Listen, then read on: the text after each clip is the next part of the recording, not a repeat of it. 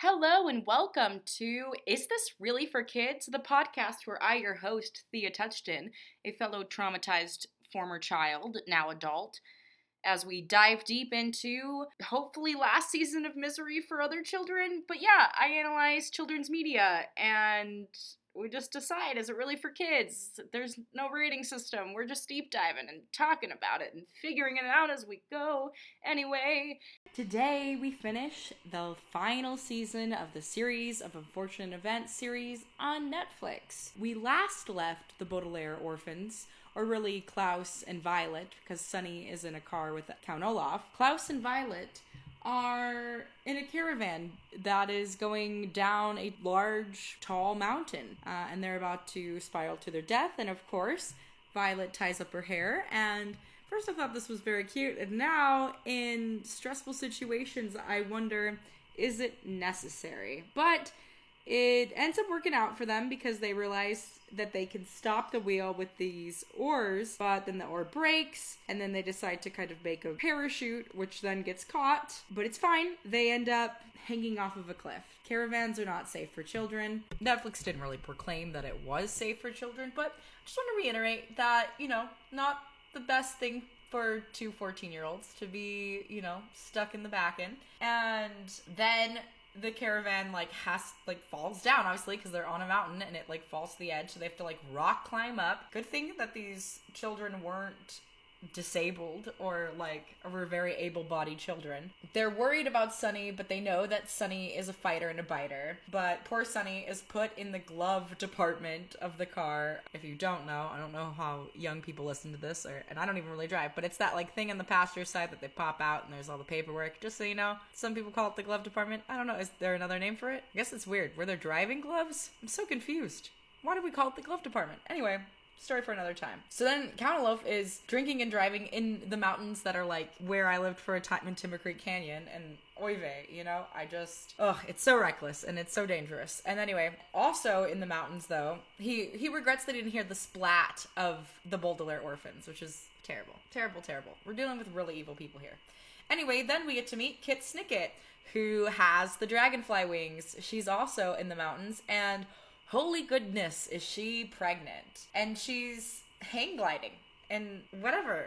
What can't pregnant women do? I feel like my mom used to get so mad when she saw this because she was like, you can't do that when you're pregnant. She was so mad. I remember there's this, well, I'll save it for Glee, but stay tuned for my Glee episode for more things that are hard to do and while pregnant. Count Olaf's troop is they're questioning their life's choices. They've been aiding and kidnapping and murdering, and they kind of are starting to feel like they need therapy. And the troop too now has the new circus freaks that have joined.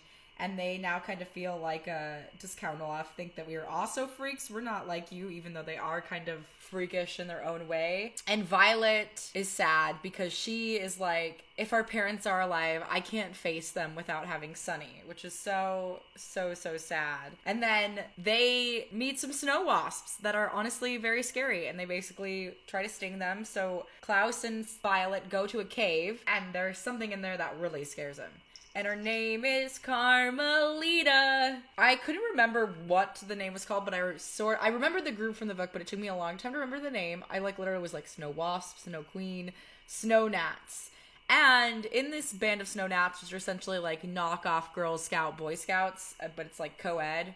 Why do we separate Girl Scouts and Boy Scouts? Kind of weird. Hook Guy, meanwhile, is making Sunny Baudelaire outfits. And Sunny, she's an adorable baby. This baby is so cute. I don't even think babies are cute, so that's saying something. I also think it's sweet that the Hook Guy is knitting, I guess, essentially, because he's got hooks. Kind of funny. Maybe slightly ableist of a joke. I don't know.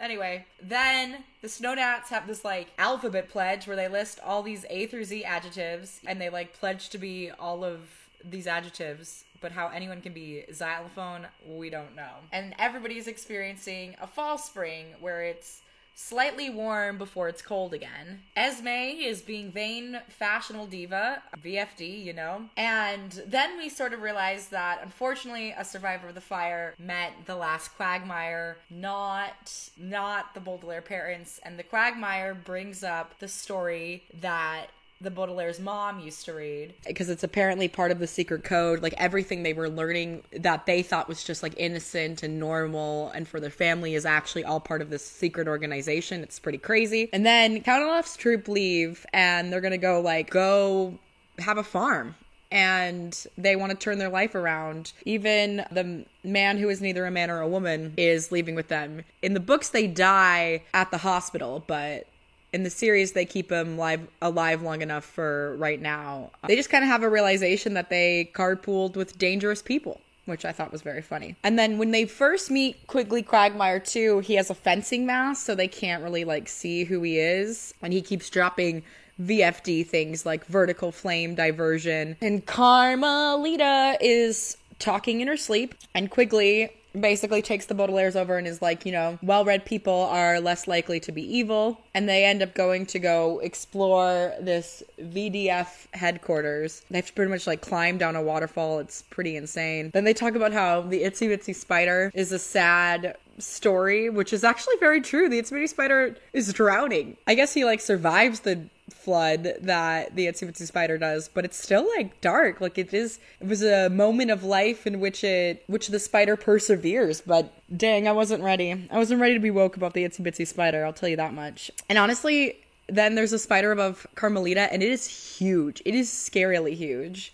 Then Esme is just, in the mountains pulling off these like fantabulous Oscar looks. They make Sunny the baby make breakfast, and the henchmen set the table. The Hookman is still helping. He's still pretty much like in it to win it. Count Olaf's dad, I guess, didn't approve of him doing theater. And see, that's what happens when you don't support the arts. Then you create criminals. So, abusive people. So always just support your son. Won't turn him gay, I promise. Might turn him a little gay, but he won't die. Then I think we see some backlash of the bank robber with Mr. Poe, who's like tied up. Then poor Sunny is having like Stockholm syndrome. She's playing cards and is kind of is becoming like friends with the Hookman. She's becoming friends with the Hookman, so it's like an odd sort of thing. But the Hookman is also like generally nice to her. And I really liked this friendship between the Hookman and Sunny. Like, you are always rooting for the Hookman to be good, but then they think that Sunny is trying to poison them, and he makes the Hookman try to throw off Sunny off of the top of the mountain, which is terrible. But then they wouldn't have any fortune, so I don't really know why he would want to do it. But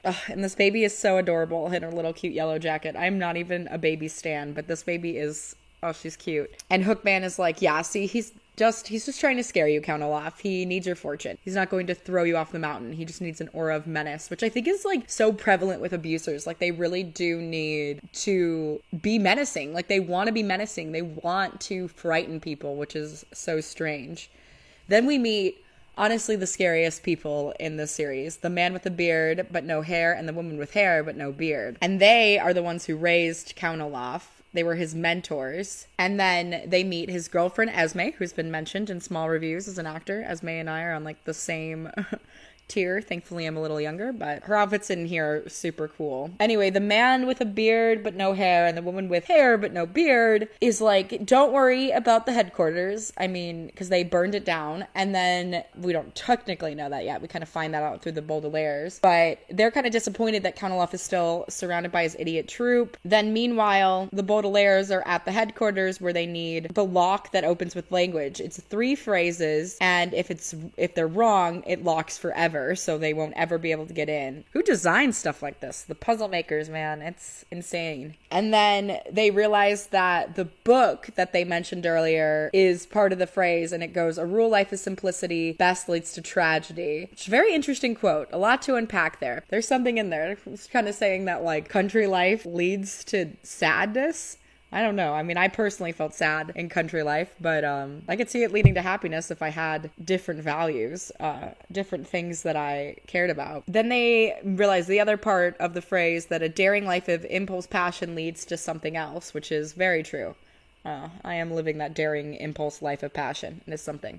But the mechanism is stuck, and they had all of this hope about getting into VFD, and then they realized it's all burnt down, the secret headquarters. The kitchen, the ballroom, the inventing labs, the classroom, the movie theater, the hot tub, the library. There's so many secrets in there, and no one will ever learn because it's burned down forever, and it's super sad. This like podcast, the last like episodes are really, really dark. It like ends hopefully, but it's like, ooh, it tugs on your heartstrings. So we learned that Quigley Quagmire survived because his mother helped him into a secret tunnel. Listen, I wish that worked for everything. Like anytime kids were in a abusive situation, your mom could just be like, here you go, here's a tunnel for you to go into to be safe. But Quigley talks about how like the secret tunnel led to Monty's house and all the other places that the Baudelaires have been. And the Baudelaires tell him that like his siblings are safe, and Quigley promises that he's going to try to help save Sunny. Kit is skiing on a used tree bark. Pretty cool. I can't believe she's doing all this pregnant. She's a badass. But it's a hard thing because Count Olaf's troop really believes that like fire will solve every problem in the world, which I guess in a weird way it would, because it would just turn everything to ashes and everything would die, but I feel like that in itself is a problem, so it doesn't super make sense to me, but whatever. Anyway, back at the troop, they think that something is a cigarette, but really it's a smoke signal because it's like bright green. And the man with no hair but a beard and the woman with hair but no beard yell at Olaf for prancing around when he's supposed to be like just starting fires. Like, why isn't the whole world burnt? They're mad. And Sunny with the cigarette is broadcasting her location for her siblings, because obviously they don't even know where their sister is. Like, they were trying to save themselves in the caravan. They have no idea what direction Count Olaf's car took, and no one takes Sunny seriously because they think she's just acting like a helpless baby, but really she's like plotting against them because she's so smart. And the man with no hair but a beard and the woman with hair but no beard think that the Baudelaires' fortune is just small potatoes,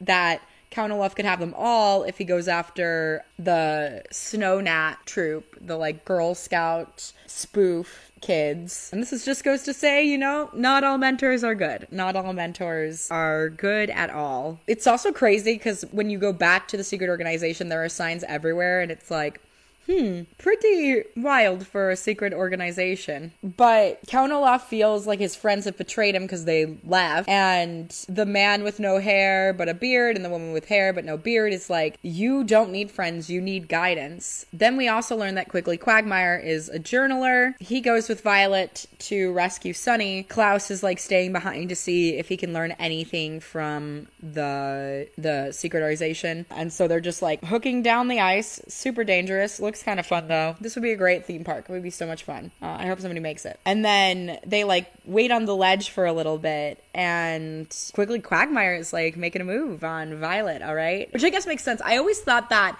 Isadora and Klaus were going to be together, and then Quentin was going to be with Violet, but I guess it makes sense that Klaus ends up liking Fiona, who we'll meet in a little bit, because it would be weird if both of them married into the Quagmires, because they would be like technically, it would get incestuous in a weird way. But anyway, Quigley is making a move on our girl because she's like, oh, it's a lovely view. And he's like, lovely indeed. And they're flirting. And Klaus and her are kind of in an argument because he wants to stay and spy and try to see if they can prevent what they've gone through to others and, you know, prevent going through it sooner because they've been traumatized. And Violet is like, we can't leave her, and I can't leave you. And she just like, oh, when she ties up her hair, I want to like cry at this point because it's just, she's going through so much. This is such a hard place for the older sibling to be in. To watch your other siblings get traumatized is never fun. And basically they're like, how did we get to be so brave? Because they really are. They keep putting their foot in front of another, and that's like all you can do with trauma is like just keep persevering and just keep doing your best that you can. You don't always have to be perfect. You will make mistakes. The Baudelaires made mistakes. They did like some terrible things, but that doesn't mean that they're unlovable. Like, they were always trying the best that they could, and I think knowing that intention is what sets your journey in recovery. That's the only way that you can forgive yourself, if you knew that you were trying to just do the best that you could. So then they find that there's a coded jam that is calling a whole meeting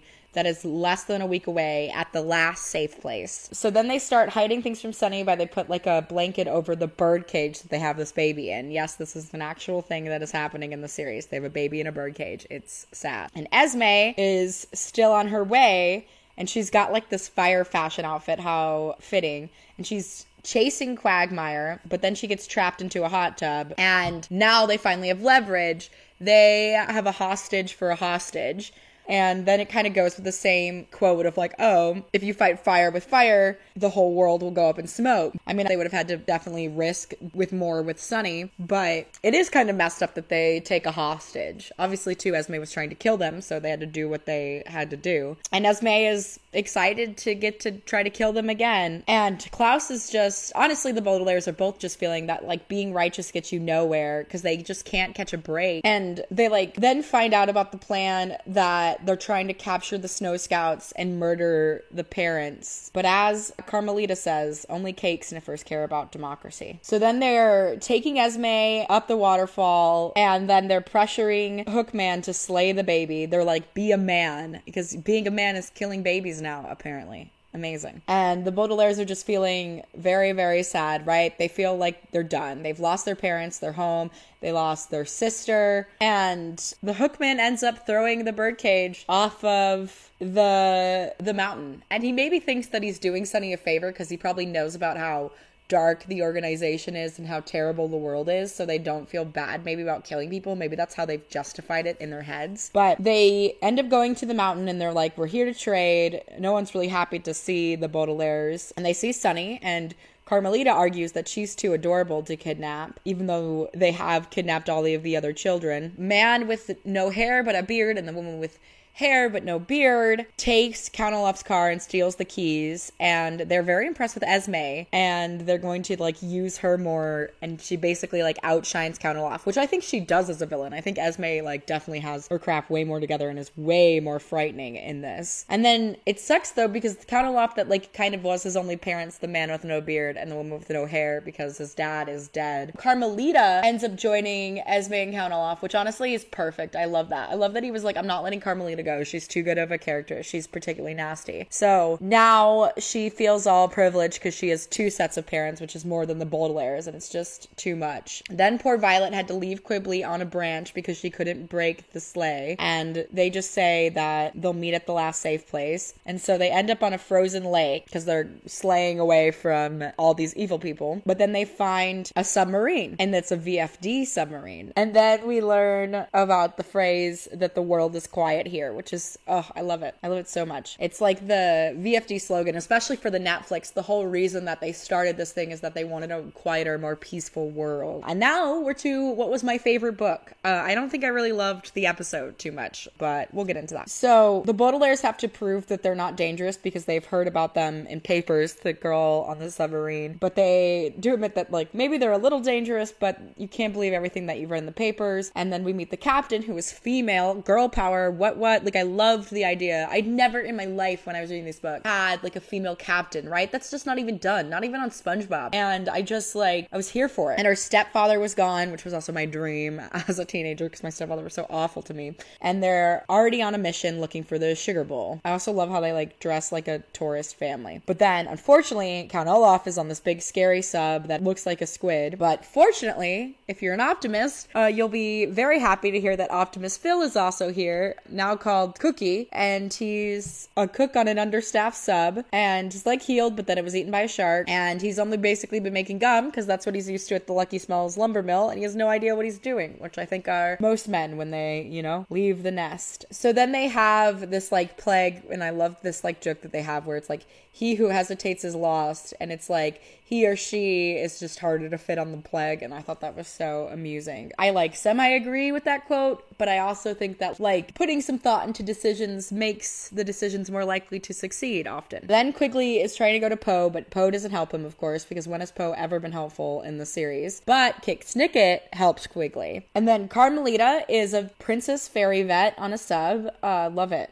I'm so here for it. The actress is so adorable. She's so good. You're supposed to hate her, but you can't. This actress is like, she's killing it. She just did a really good job. So the Hookman makes the chef salad that's vegetarian, and Count Olaf bullies him for that, and is just mad that he didn't end up tossing Sunny off of the cliff. Then we find this wonderful sub-library, which also was like, I loved that in the book. I loved that there was a library underwater. There's gonna be more of those too, but I just like, oh, it's such a cool imagery to me because it's like books and water don't go, and I love to read in the water. So this is like, I read in the bath. I read in like every book, so never lend me your books. Also, I need to stop reading. I know like people would say that, but I feel like I've wasted so much time reading. So she's a mycologist. I don't know if I'm saying that right. I'm probably not. But she basically studies mushroom, which I thought that was the coolest job ever. Oh, I wish I went and studied mushroom. I just didn't think there was any money in that. And the dialogue in here is really fast. I mean, there is like a lot to cover in these last remaining episodes, so I get it, but it's hard to keep up with. So definitely, like, this might not be one that's bad to like rewatch over and over. So basically all they learn is that the sugar bowl is important, which is not untrue, and they have the sonar equipment on the ship that is kind of detecting something, and Violet and Fiona don't really get along. It's kind of like a weird female alpha war. I kind of like the switch, and Klaus kind of just tries to, you know, like, because he's got a crush on Fiona, is like, you know, we've just been through a lot and there's so much pressure, and it's really funny because they're in a submarine, so there like actually now is a lot of pressure. And it is interesting that Violet and Fiona fight because they are really alike. They're like strong-willed, they're pretty, they're like good at typically masculine things, and no one ever told even, I think, Fiona what is in the sugar bowl, and she just says some secrets are too terrible to know. And I'm so confused at, I mean, this is like something to say for like people who try to starve themselves for saying that that's what diet culture is about, but like Bill is kind of a chunky man. He's not bad looking, and there's no shame in him being chunky. I just want to make that clear. But he's like, how are you so chunky on gum? Like, what gum are you doing? Is sugar really that bad for you? Like, what is happening? He was gonna make a cod and gum casserole, which I would never want fishy gum. I can't. But Sunny comes and fixes it with a cod and potato chowder, and she's just like gnawing the potatoes, which is a bit gross. Not necessary. Your potatoes are kind of like semi pre-chewed. Ugh. And I remember too, I don't remember if I didn't trust Fiona in the books, but I definitely didn't trust her in the series. There's just something about her that it's like, feels like she's always going to be for the bad guy, and then the twist that comes is wild. But they learn that the sugar bowl is out at the sea, obviously, and that Ike made Amazol Aquatics, but Ike and Gregor had a terrible falling out, and then the building was burned down and Gregor was killed. And now they think that the sugar bowl is under and Whistle at Aquatics, under in their grotto, and they've got to all try to like get this sugar bowl and make it to the last safe place by Thursday. Sunny, meanwhile, is deboning fish with her teeth. Doesn't sound safe for a baby, but all right, we're already here. And so they basically have this like family dinner, and then there's like another contrasting family dinner with Olaf, which is like a family dinner of sociopaths, which was much like the dinners that I experienced when I was younger. And it's kind of interesting to see of like these families that have like different shapes, right? How like a family is not one size fits all. And I think therein lies like an interesting question in our society. Like, is there a right way to raise children, or do you just raise them, right? And it's just hard. I mean, I kind of technically do believe there is a right way to raise children, and we are sometimes getting further and further from it. But then Olaf orders Hook to go eat in the brig with the rats because he's not family, which is like terrible. And Carmelita calls him a cake sniffer, and they all sing that he's not family, which is so heartbreaking once you know the plot twist, because Hookman deserves a family and has been missing his family. It's so mean. Count Olaf gets really, really mean in this one. Then we learn about the Medusa milacea, which is this rare mushroom in the grotto, but a single spore has such grim power that you may die in an hour. So the mission feels doomed. The grotto is isolated so that the mushroom can't spread, but then Count Olaf's ship is this like dark thing with a giant eye, and I mean, it is like scary. I don't like and I wonder if that is how it is on the submarine. I doubt it, but it's like a question mark on the sonar thing of like what the thing is. Like, it can't identify it, and like maybe that's something, but I don't know. It just like, to me, didn't vibe. But Carmelita's like, I don't have to be quiet when Count Olaf is yelling at her. She's like, I don't have to be quiet, I'm too adorable. And Olaf is like, looks fade. It's just like wild. I think he gets like kind of mad that now that he has to have a family and he's like kind of sociopathic. Like, I think he like his life now too, in his pursuit of the Baudelaires and the money that he thinks is going to make him happy, he's really quite miserable. He doesn't like Esme. He doesn't like Carmelita. He does not want this family life. And then Count Olaf realizes that it's a Withersham ship and that he owes him $50. So he goes on their ship, and he has their ship and boards it, which is, it's not good. And Esme has this like Ursula octopus outfit. It's also not good. But It's fitting. And Count Olaf is basically breaking their sub, and he's like, is fine with torturing them and is planning, to just kill them himself because apparently can't trust anybody else to do it. And Esme wants that sugar bowl and will pry it from anything. Then Count Olaf finds the girl captain and caught all of them. And then Fiona realizes that the Hook Man is her brother and that he did not die, and he lost his hand in the fire. And the Hook Man tries to kind of lie about how his life is better, and he's like, oh, I have a family too, mine's better, they do everything I tell them to do, even though that's not true, And Fiona and the Baudelaires kind of thrown into the brig, and they are making the Baudelaires go deep dive into the grotto and get the sugar bowl. So they have to come back. If they don't come back, they'll die because there's not enough air in the suit. So already a lot of pressure.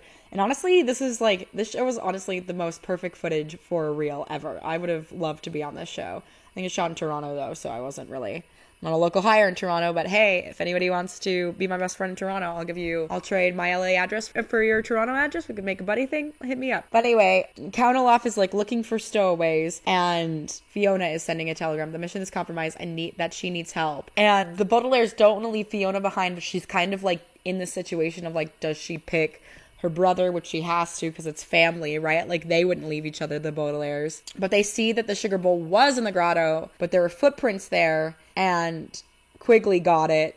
Those who hesitate are lost. But they basically went there for no reason, and now the mushroom spores are coming, and unfortunately, Sunny gets a mushroom on her helmet. This, riveted me in a book. I didn't know, literature was I couldn't put it down. It was so good. I didn't understand that literature could be so stimulating. This was one of my first books that it was wow. I was gripped. I was so worried about Sunny. And it just because it breaks her heart because it's this cute baby, and it's just she's just starting to cough. And I'm also wondering if the mushroom is why Poe coughs. If he had exposure for it, and then he's always had this cough because of that mushroom. So now Sunny has less than an hour to live, and she's going to die, and there's so much anxiety because things were already bad. Phil is excited to go to the ship to work for Count Olaf because Phil is just, making the best of everything. And Count Olaf has all of the orphans rowing and oaring the submarine boat, which is terrible. It's child labor. This man is clearly a monster.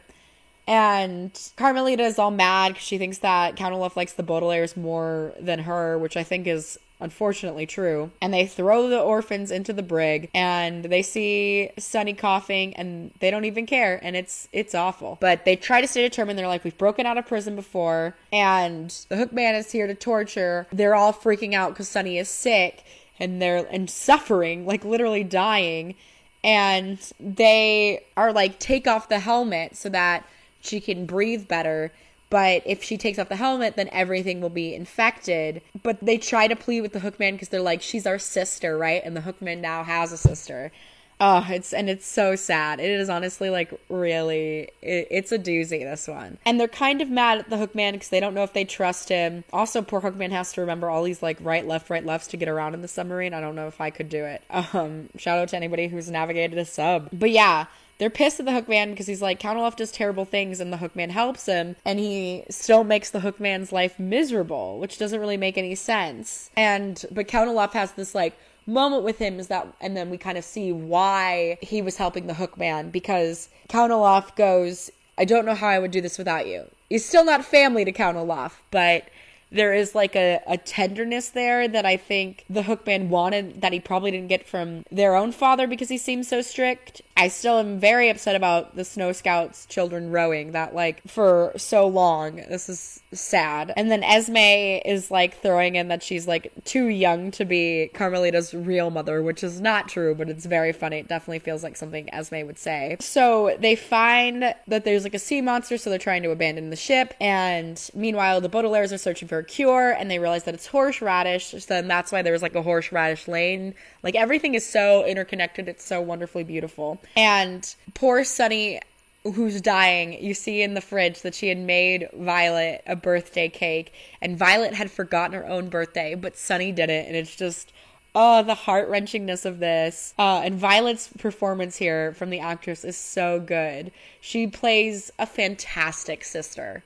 She is an amazing sister. She like understands what it is. But then they realize that Sunny is like substitute, and they realize, oh, wasabi is a substitute for horseradish, which I didn't know. Fun fact. And then they start to realize too that the sugar bowl immunizes you against this Medusa mycelium, because that's like, I think like one of the most evil things that they've invented or created or got involved with. So Sunny kind of saves herself, and there's so many siblings that they believed to be dead that weren't. Like, they believed Lemony to be dead. They believed, like, a lot of Snicketser died. And basically the sister, you know, chooses to, like, stay with the brother, even with evil people, and, like, told all the info to Count Olaf about the sugar bowl and everything. But she still feels betrayed because the Hook Man, you know, she was his only family, and she starts to believe that there isn't any wrong side, which I thought was a very interesting thing in the book. I never liked her choice, right? But I thought that it was a thing of like, there's so much evil on both ends when you really think about it. And like, even like what the Baudelaires had to do to survive, they've had to do some evil things. I think to be human is to do things that are considered evil, but what makes you abusive is the way that you treat others, I think. You know, one side puts it out, one side starts it, because the Hookman is kind of, you know, gotten into her mind, and this is kind of what he said as well. The fungus got out to destroy everyone when it was originally made to try to stop enemies. And the Hookman is like, when the sea was burning, that was like the worst day of my life. What choice did I have but to join Count Olaf? Because he's trying to kind of get his sister to understand why he has made this choice. And he's just that. He just doesn't believe that there's any wrong sides because he's just seen so many messed up things and he's traumatized, which I think a lot of traumatized people respond. That's why, like, you'll have a traumatized Christian go atheist, because it's like the apathy is part of the depression process, unfortunately. His sister believes that, Fiona believes that he did terrible things for noble reasons, which I don't really know if he truly did. I think he has in some aspects, because he's kind of like, the Hookman is a man. We think that he's part of Count Olaf's troop, but really he's not playing for either side. And then we learn that he lost his hands because he got kicked down in a fire, and then like one of the stair things, or like the things from the roof, fell down. And the Hookman is a kind of noble man, because he does like he does help them out on several occasions. I don't know. I really like the Hookman story, and I feel like I finally appreciated it in the series rather than the book. I didn't really understand it in the book. I knew that he was his brother, and I had forgotten when I rewatched, like, I had forgotten that detail. It's one of those ones that it's like, it comes in at the end and there's so much else happening that you forget about it, so I was like surprised by it again. But the Hookman's loyalty to Count Olaf is because Count Olaf took him in when no one would help him, and that Fiona only knows the bad aspects, because the good side is played with fire too. I kind of wonder if I've always wondered if the Hookman is gay and in love with Olaf. Yeah. There's some wonderful evil laughing in here. And for a second too, up until the very end, you always think that the Hookman is he's gonna go join the Baudelaires. Like, you think he's gonna come to the good side, but Count Olaf at the end doesn't ditch him, and he's like, oh, because who would do the cooking, right? It's not for a good reason, but it's like, it's still his loyalty, and like, you can kind of see, like, him and Olaf are actually good friends in a weird way. Like, Count Olaf is still, like, jerk most of the time, but I don't know if the Hookman has ever had friends, right? Like, have the Baudelaires ever had friends? So, Carmelina finds the orphans trying to sneak away and get out, and Fiona takes the Hook side because it's her brother and she can't betray him, which is understandable. It's not great, right? And it's a hard thing to be like, would you fuck over your family even if you thought they really deserved it, you know? They're putting thumbtacks into a cradle for Sunny, which is awful. I also forgot to mention in the beginning that the man with a beard and no hair and the woman with the hair and no beard ended up prepaying for Count Olaf's submarine. I don't think this is in the book, but they made that Esme was the captain, which is rough. And also, I understand why Fiona is like frustrated and ends up siding with her brother at the end, because her dad like left her to go save a distress signal from a manatee, which was probably another volunteer in a disguise, I'm assuming. And I understand that she's probably like angry. She probably is like, she's been justice thrown to the world as the Baudelaires have in a way. She probably wasn't ready to be the captain of a ship, wasn't ready to like not have her dad, but he's not there. And then she finds her brother, and it's just like the relief to like not have that pressure on the shoulders all the time. The fact that like Violet has to carry that pressure of like being this girl and and having all of the like, you have to do this and you have to do it better. Like when you do a man's job, it has to be like as good as a man's, and it's harder because you don't have the expertise sometimes. Like it's a strong pull for people to do it. It's really a challenging thing to fill a man's shoes when you're a woman in our society's eyes, and it shouldn't be, you know, but there's a history there. And so there's like this feminist thing of her trying to be this captain, and when she's like tired, because really she's still a girl, you know? She's not that much older than Violet. I also think it's so weird that the submarine is mechanized and there's like a medieval ore thing happening. Who knows? What is science? And Carmelita has been bugging Count Olaf with all of these ridiculous requests, and he is getting fed up with it. And like Hooky, the Hookman, had helped the Baudelaires escape from the Carmelita, and that helped Violet lead the Snow Scouts to revolt. And in the books, the Snow Scouts' fate is ambiguous. Like, it doesn't really tell us what happens, but which hopefully they survive. That's a lot of kids to die at sea. Oh, can you think about dead child bodies in the water? Oh, that's sad.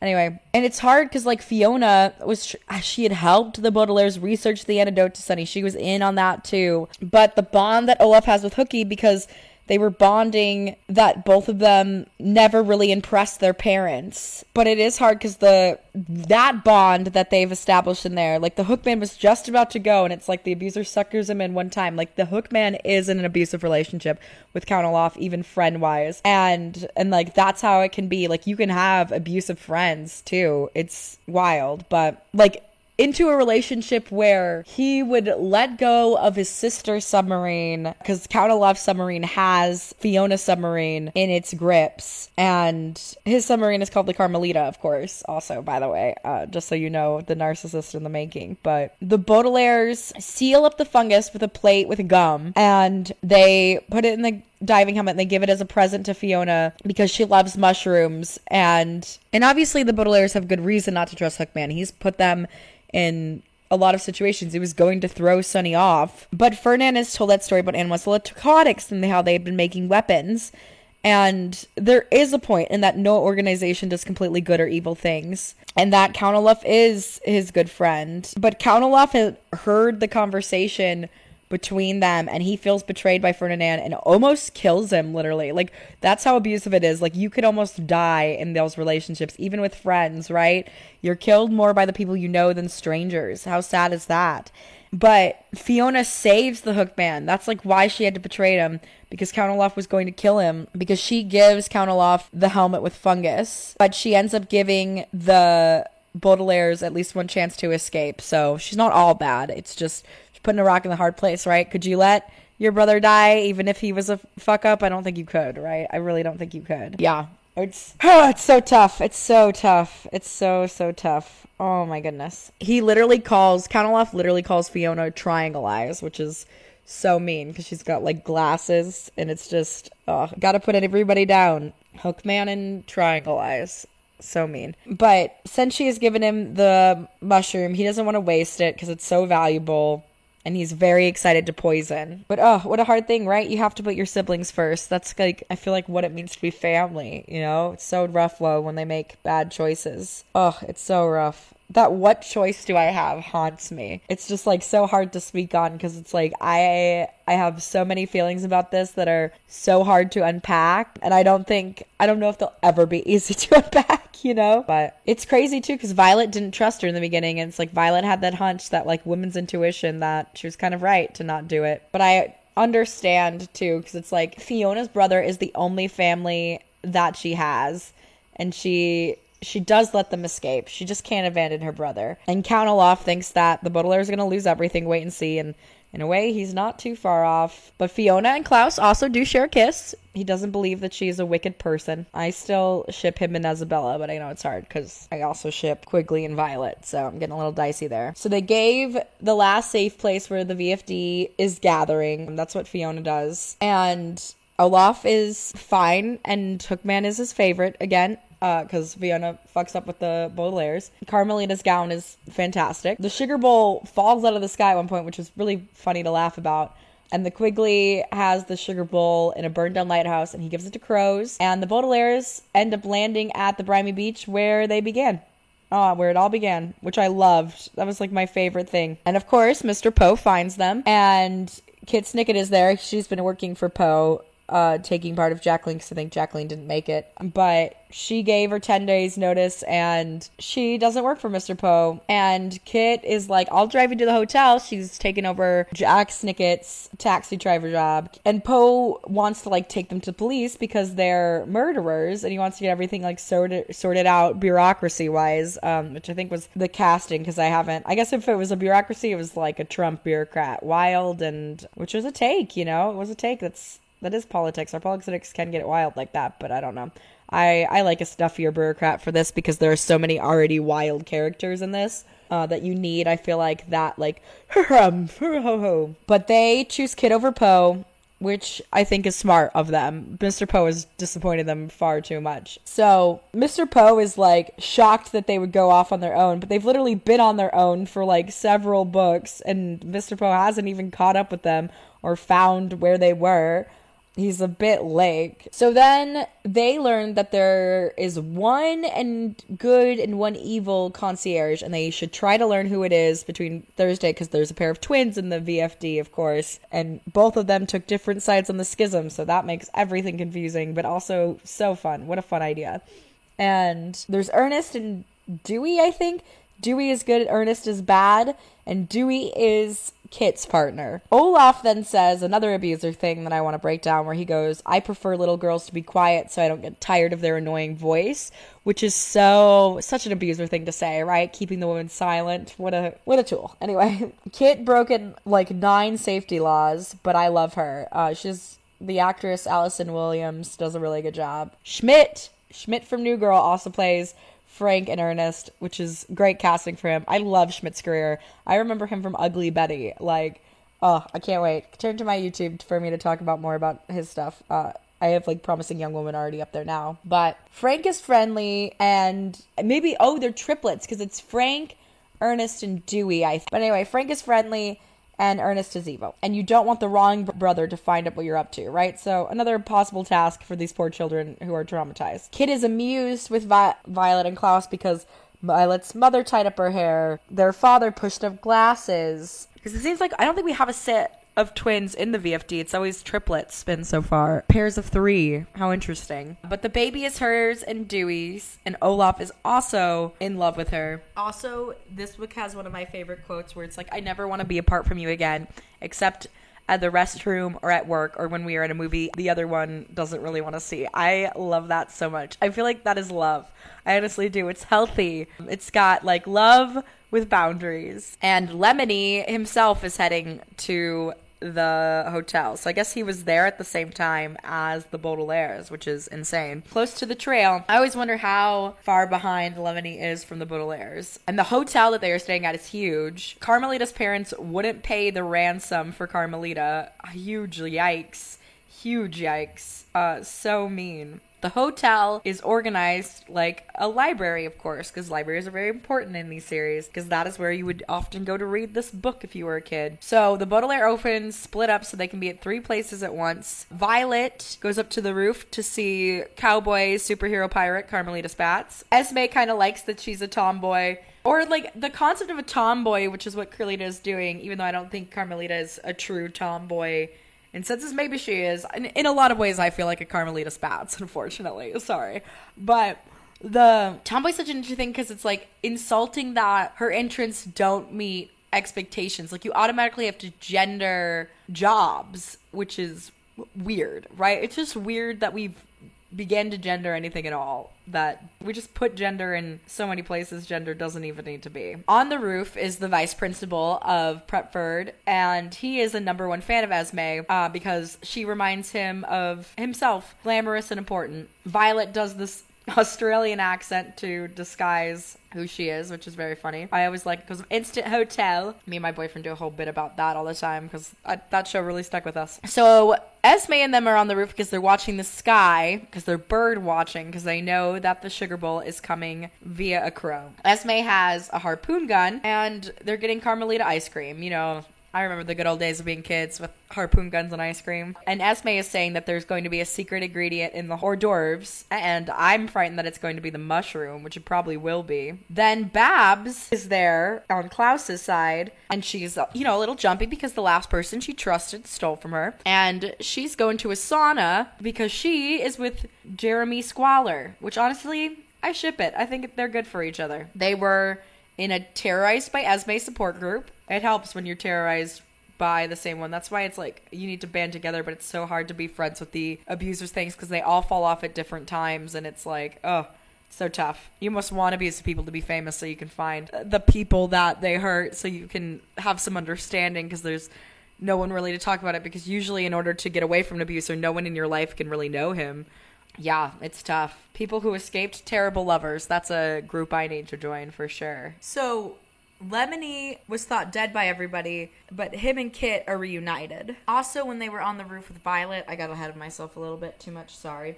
But the beach ball that Carmelita throws is heavy, and that's important because it's probably the mushrooms. Violet also accidentally messes up and calls Carmelita by her name, but thankfully it's on the boat that's in the pool, and she kind of goes to either Frank or Sir Dewey and is like, so they want me to give Carmelita Spatz a harpoon gun, and the guy says that not giving a harpoon gun would be suspicious, and it's part of a larger plan already looked after, and he gives her the harpoon gun to give to Carmelita, which, I wish she didn't take it. So then you think that, obviously with Klaus, that Jerome and Babs are together, but they're really just faking to be together for the children, because I guess it's not okay to be gay on Netflix yet, because Jerome kind of implied that he's gay for Charles, while Babs implies that she's lesbian for Mrs. Bass, the bank robber, who was in the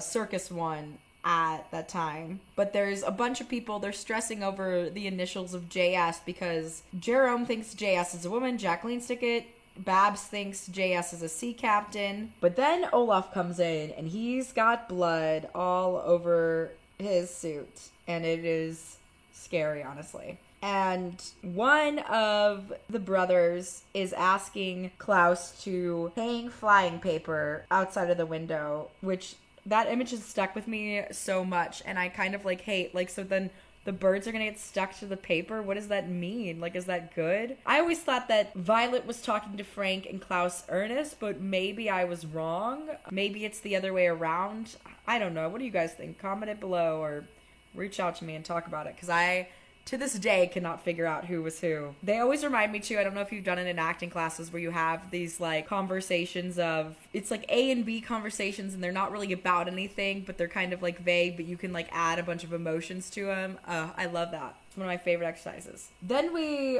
go with Sunny, and she sees Mr. Poe, who is being a racist because he's afraid of foreigners and he doesn't want Indian food. Oh my goodness, Mr. Poe. You gotta get it together, man. Bureaucrats, though. Of course, Count Olaf is pretending to be Jack Snicket because Count Olaf is dead in this world, really. Poe has a collection of evidence regarding the Baudelaire case which would incriminate Olaf, and as Count Olaf is pretending to be Jack Snicket, he's talking about how it's disturbing his love for children, and honestly it truly is, and how he wouldn't let the Baudelaires out of his sight, right? Wouldn't treat him like Count Olaf. So Sunny then is called by a brother and is putting a lock on the laundry door, because the whole thing is that the sugar bowl is supposed to fall in and land in the laundry room unless it is intercepted. And Count Olaf then knows that Sunny is around because he recognizes her, because obviously it is a kid in a hotel uniform, like a little toddler.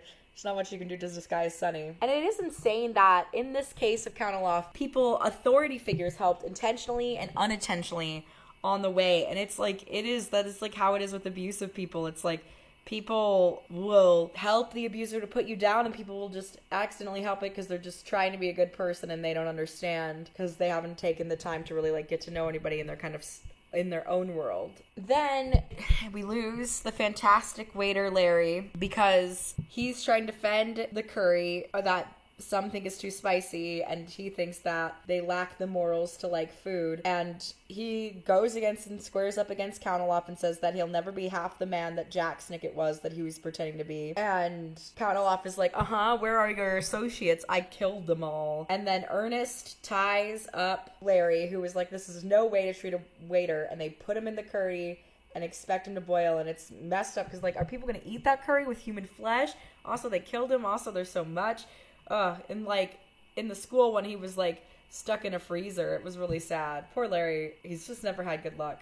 But really, we all find out that JS is Justice Strauss. Quigley was on the bus next to her, and they're gathering everyone in the high court to hear the whole story because they're doing a trial. Jacqueline is currently note-taking and globetrotting. I'm guessing they couldn't get that actress back. And Jack Snicket research will live on. And Justice Strauss is really trying to make it right with the Baudelaires, and she's like, if you can forgive me, I would love for you to live with me, and we could be a family soon. You could come to my home, which is, like, so nice, but I also feel like the Baudelaires are like, I don't even know if they could trust that again. I feel like they can't. Now with this secret organization and everything they know, I don't know if they think that life of normalness is possible for them. So basically, the Baudelaires then get onto trial after determining that there is a third brother who manages a sub-library under the hotel filled with VFD information. And then when they are back from their task, they're confronted by Count Olaf with the harpoon gun, that probably means that Violet was with Ernest. I think I was just so shook at how terrible flying paper seems to me. Like, I can't believe it's a device that was made. But I guess it's, like, not too hard. You could always get the glue off. It probably is, like, designed for carrier pigeons or something, but I didn't like it. But the Baudelaires protect Dewey, and they trick Olaf into trying to break up with Esme. And Olaf then just kind of surrenders the gun to the Baudelaires, but they drop it when they see Mr. Poe because it scares them, and it goes off and impales Dewey. And then Lemony Snicket and the Baudelaires meet, which is terrible timing. And Lemony wants them to just run away from this trial, essentially. Just, like, get up and go. It's better if they just think, you know, it's all of the enemy's fault. Like, you can't believe everything they read in the Daily Puntillo. But the Baudelaires, like, you know, Lemony's arriving in the middle of their story already. And that's not going to convince them. They can't trust, like, they don't know who to trust. Their trust has been so damaged. But it's hard because Kit was leaving to go raise Dewey's child, and they, like, feel something to Kit, but they're scared, and they want to believe in the system, right? They want the system to work because the system could have helped them so many times. And it kills me that Kit has to raise her child alone, or so we think. But anyway, the way that Count Olaf tries to break up with Esme because she likes being fashionably late because being early is out, clearly, for people. I love being early, honestly. And they make that Count Olaf think that Esme is second fiddle, but honestly, Esme is not second fiddle. She's second to nobody. She is an evil girl. And then they, like, Carmelita is wanting to learn how to, like, hit things with the harpoon gun and spit, and Count Olaf, like, doesn't want to do it, right? This is, like, when they're breaking up with Esme. And then he just, like, spits out about Carmelita because he doesn't like children because he's an abusive person. He's like, Carmelita is not a darling girl. She's a spoiled brat. And the Baudelaires essentially just put a schism between them. And it's kind of insane that, like, Count Olaf loses these 3 children and they somehow sort of beat him every time. Or at least evade him, which is, I guess, beating the abuser, right? You just can't have those people in your life because they will try to kill you. So Count Olaf fires Esme and breaks up with her. And Esme has never been broken up with. And Count Olaf is like, yeah, that's what makes that so satisfying. It's like a dark breakout. And he wants Esme out of his life totally, which is, it's rough, it's hard-hitting. And then Carmelita swears off Olaf being her daddy anymore. Count Olaf is like, I never needed associates. Because it's like, he's needed the Baudelaires, he wanted the fortune. I guess he feels entitled to it since Beatrice kind of killed his dad. And it's just so sad when Dewey is dead. And they, like, mirror it with Count Olaf's death, that when Dewey dies, it's so hard because he says his last words are Kit, and it's so romantic, and it's so rough, and he's shot literally right through the chest. And it's rough. But anyway, then we go back into the past with this parallel of another death that, like, caused all of this hatred. Why Olaf was after the Baudelaire fortune in particular. Why he was so driven by this. And we see her mother at the opera. Also, just to add one more thing about Kit Snicket, since we were on the Dewey thing. In the book, Kit is very distraught, and this kid is really confident. She's kind of like a Sadie, and the other one a little bit like Lemony. But I like that kind of Jack Snicket and Kit Snicket are confident, and Lemony is the sad one, the deviation one. Because he seems like he's a weird brother. I mean, he's like literally following around children. Of a girl that turned him down, that it's just weird. Count Olaf not needing associates is not really said here, but it is said in the book that Ferdinand and Fiona, they double cross Olaf, and they end up saving Phil and the Snow Scouts. So just in case you're worried about them. You might also be wondering why they didn't recognize the orphans earlier, but it is kind of that thing of like, they treat the like hotel staff and any sort of wait staff, right? He like kills Larry. It's that abusive thing of like treating the service job people lower than you because that's whatever you think, which is terrible. Also, a difference from the book that I just remembered now is that it's not Jerome and Babs in the sonnet, it's Charles and Sir. Like, Charles never leaves Sir in the books, and it just took me a minute to realize that, because I was like, why did that scene feel weird to me? Babs is supposed to, I think, die in the hospital as well. There's also this Geraldine character we never get in the show, but there's already so many characters. It's also hinted at, I feel like I made a mistake, I'm just kind of remembering all the stuff. Obviously, this is like really jump-packed books, and there's so many details to get in, which makes it a great story. So, the troupe, the freaks that they picked up from Madame Lulu's, I had to call them freaks, but the circus performance they picked up from Madame Lulu's, they may have died. We thought that they were running away, but they may have died because the man with no hair but a beard and the woman with no beard but hair killed them, possibly. It's never really, there's so many stories that go like nowhere that you don't really get to know at the book. You kind of left to wonder at. Okay, now we'll get to the origins of the VFD schism. Just so you know, before we get into that, the Baudelaires essentially, Lemony Snicket obviously, you know, is like, please come with me, you can run away from all this, and they decide not to. They want to see the system, you know, the system put Count Olaf behind bars, but little do they realize how corrupt the system is. So anyway, now we see why it became corrupt. During the theft of Esme's sugar bowl, which was stolen by their mother Beatrice, she accidentally killed Count Olaf's father, and Count Olaf's dad was a fire chief. Lemony, because of his love for her, took the blame for both of the crimes for stealing the sugar bowl and killing Count Olaf's father, and has fled. Count Olaf's mother had also died in a fire.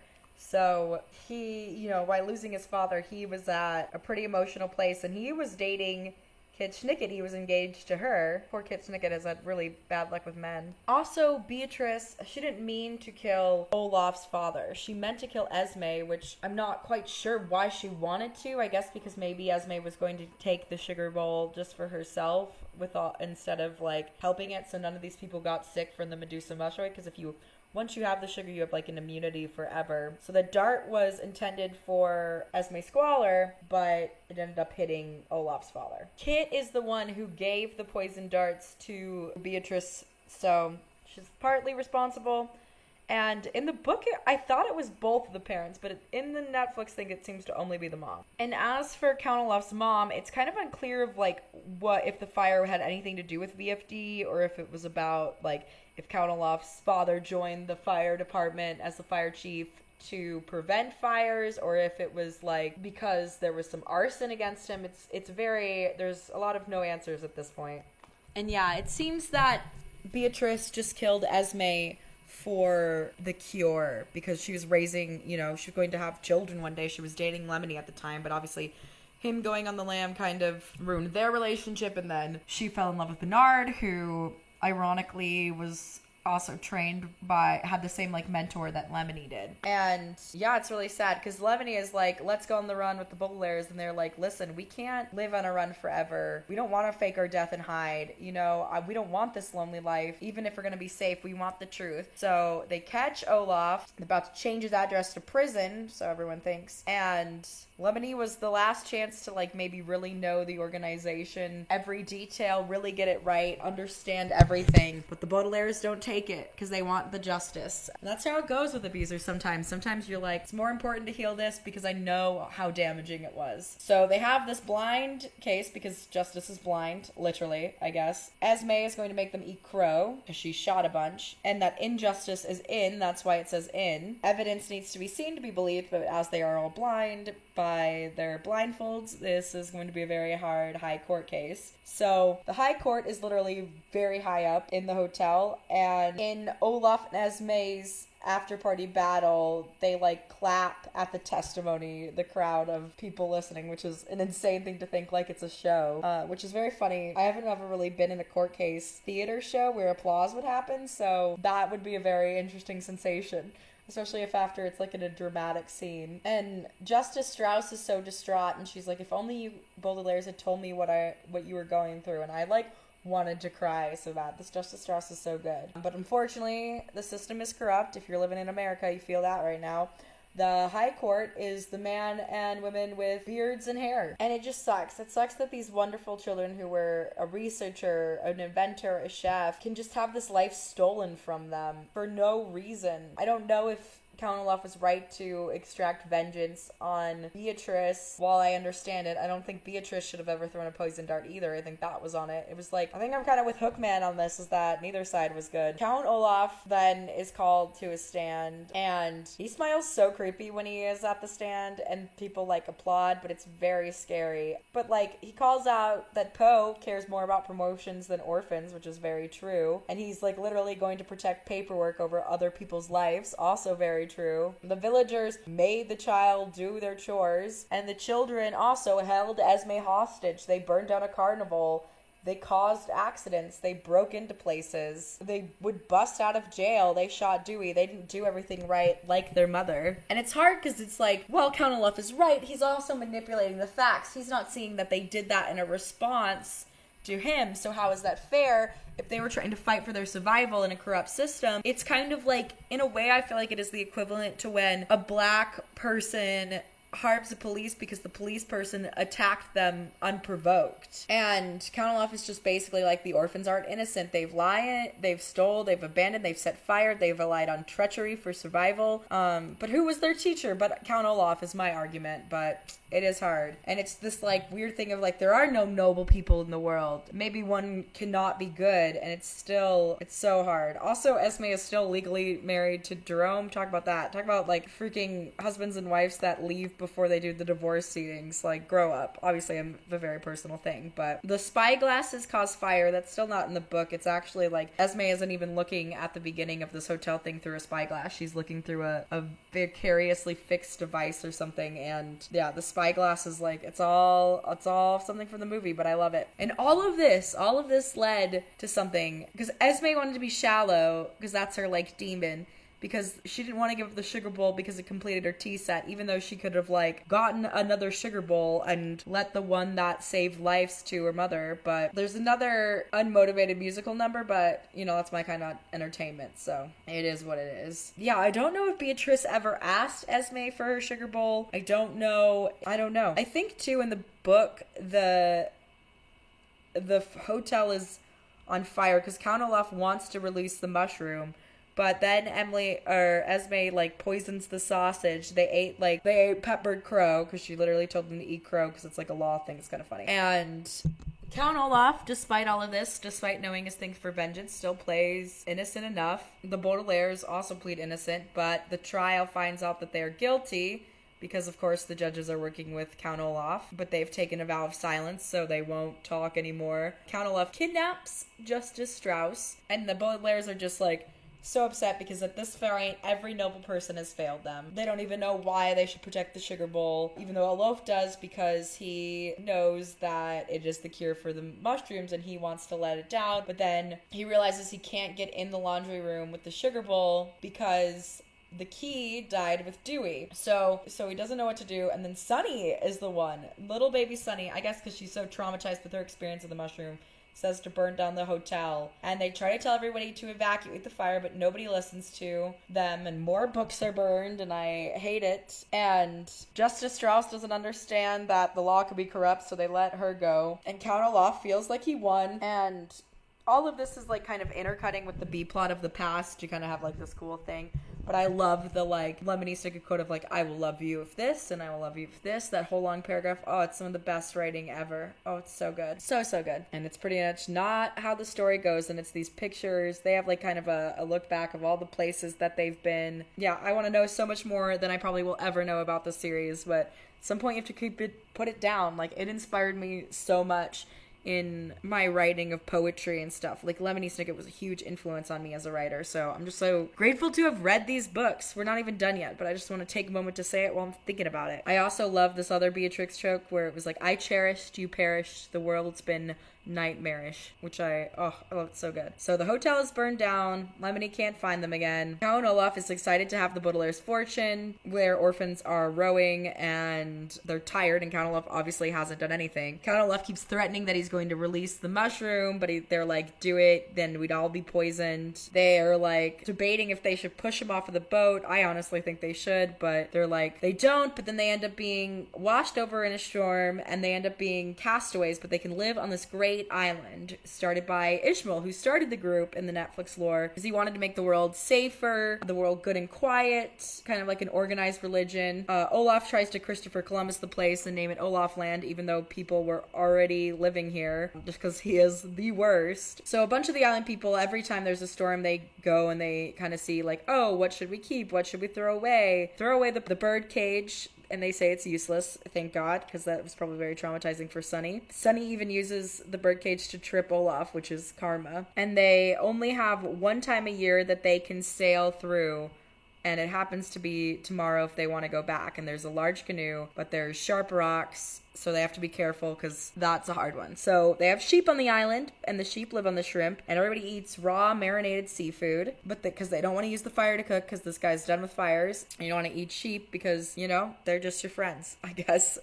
Ishmael and all the other people on the island, well, Ishmael remembers his old life, but all the other people on the island barely remember their old life. They don't have fresh water, which I don't understand how they don't die of dehydration, but they drink this like coconut cordial essentially. And Ishmael decides that when it's flooding, he's going to drug Count Olaf, who is now caged. So Violet and Klaus, because they're great children, and even Sunny, they're all being like, oh, here's ways that we could get like, you know, we could filtrate the water, we could season the food, because it's literally like seafood just fresh from the water, no seasoning or anything. They don't realize that, they start to realize that the coconut cordial is drugged opium, which, holy crap, this is a children's thing and there's opium in it. Oh my goodness. I mean, we learned about opium rather young anyway, but I feel like very poorly. Yeah, I don't know how people did it without water all this time. I guess you get used to it. I feel very lucky for having water to be a drink, and that I usually don't always get anyway. Ishmael is very big about the Baudelaires not rocking the boat, because ideas lead to more ideas, which lead to arguments, which lead to schisms, which is he's trying to avoid. There's nothing to read on this place, so it's not paradise for the Baudelaires. Nothing to read, cook, or invent. And then they end up finding that Ishmael himself is a fraud, because they follow his footprints and they find all of the stuff that he's kept that he's telling the others to throw away, and that he's got this whole tree house with water filtration books, and that he's also got the VFD tattoo. Then in doing some digging, they realized that their parents lived on the island, and Ishmael used to be the principal of the academy. He would recruit people when they had a gleam in their eye, and he wanted to fight mostly figurative fires, but I guess ended up fighting real ones too. And then Kit Snicket washes up to shore on a huge pile of books, and the imagery is insane. And then Count Olaf pretends to be Kit with the mushrooms under his shirt as like a pregnancy thing. It's pretty terrible because Kit is like all in this like white virginal gown, pregnant and dead tired, and Count Olaf is pretending to do that with the helmet, the diving helmet of poisonous mushrooms. And then Count Olaf is not taking out of his disguise, not behaving responsibly, and Ishmael is pissed at him, and then he ends up putting a harpoon gun at Count Olaf, but of course it hits the mushroom in the belly and all the spores are poisoned. They need that Horseradish Lane River now, and now they've spread fungus to this world, and Ishmael is just like, you know, being a leader is like being a parent. You don't always know what you're doing, which is very true. I think the Baudelaires learned that their parents didn't exactly always know what they should do. And like, to me, so much of life is just waiting for people who have wounded you to finally die, or you to finally die from the wounds that those people have caused you. It's like insane. But I want to know because the sugar bowl makes people immune to the effects of the mushroom, but I want to know, like, what is it? I guess it's like mixed in with horseradish sugar. Like, I'm very confused. But the poor orphans are just like at a loss because now everybody is getting poisoned.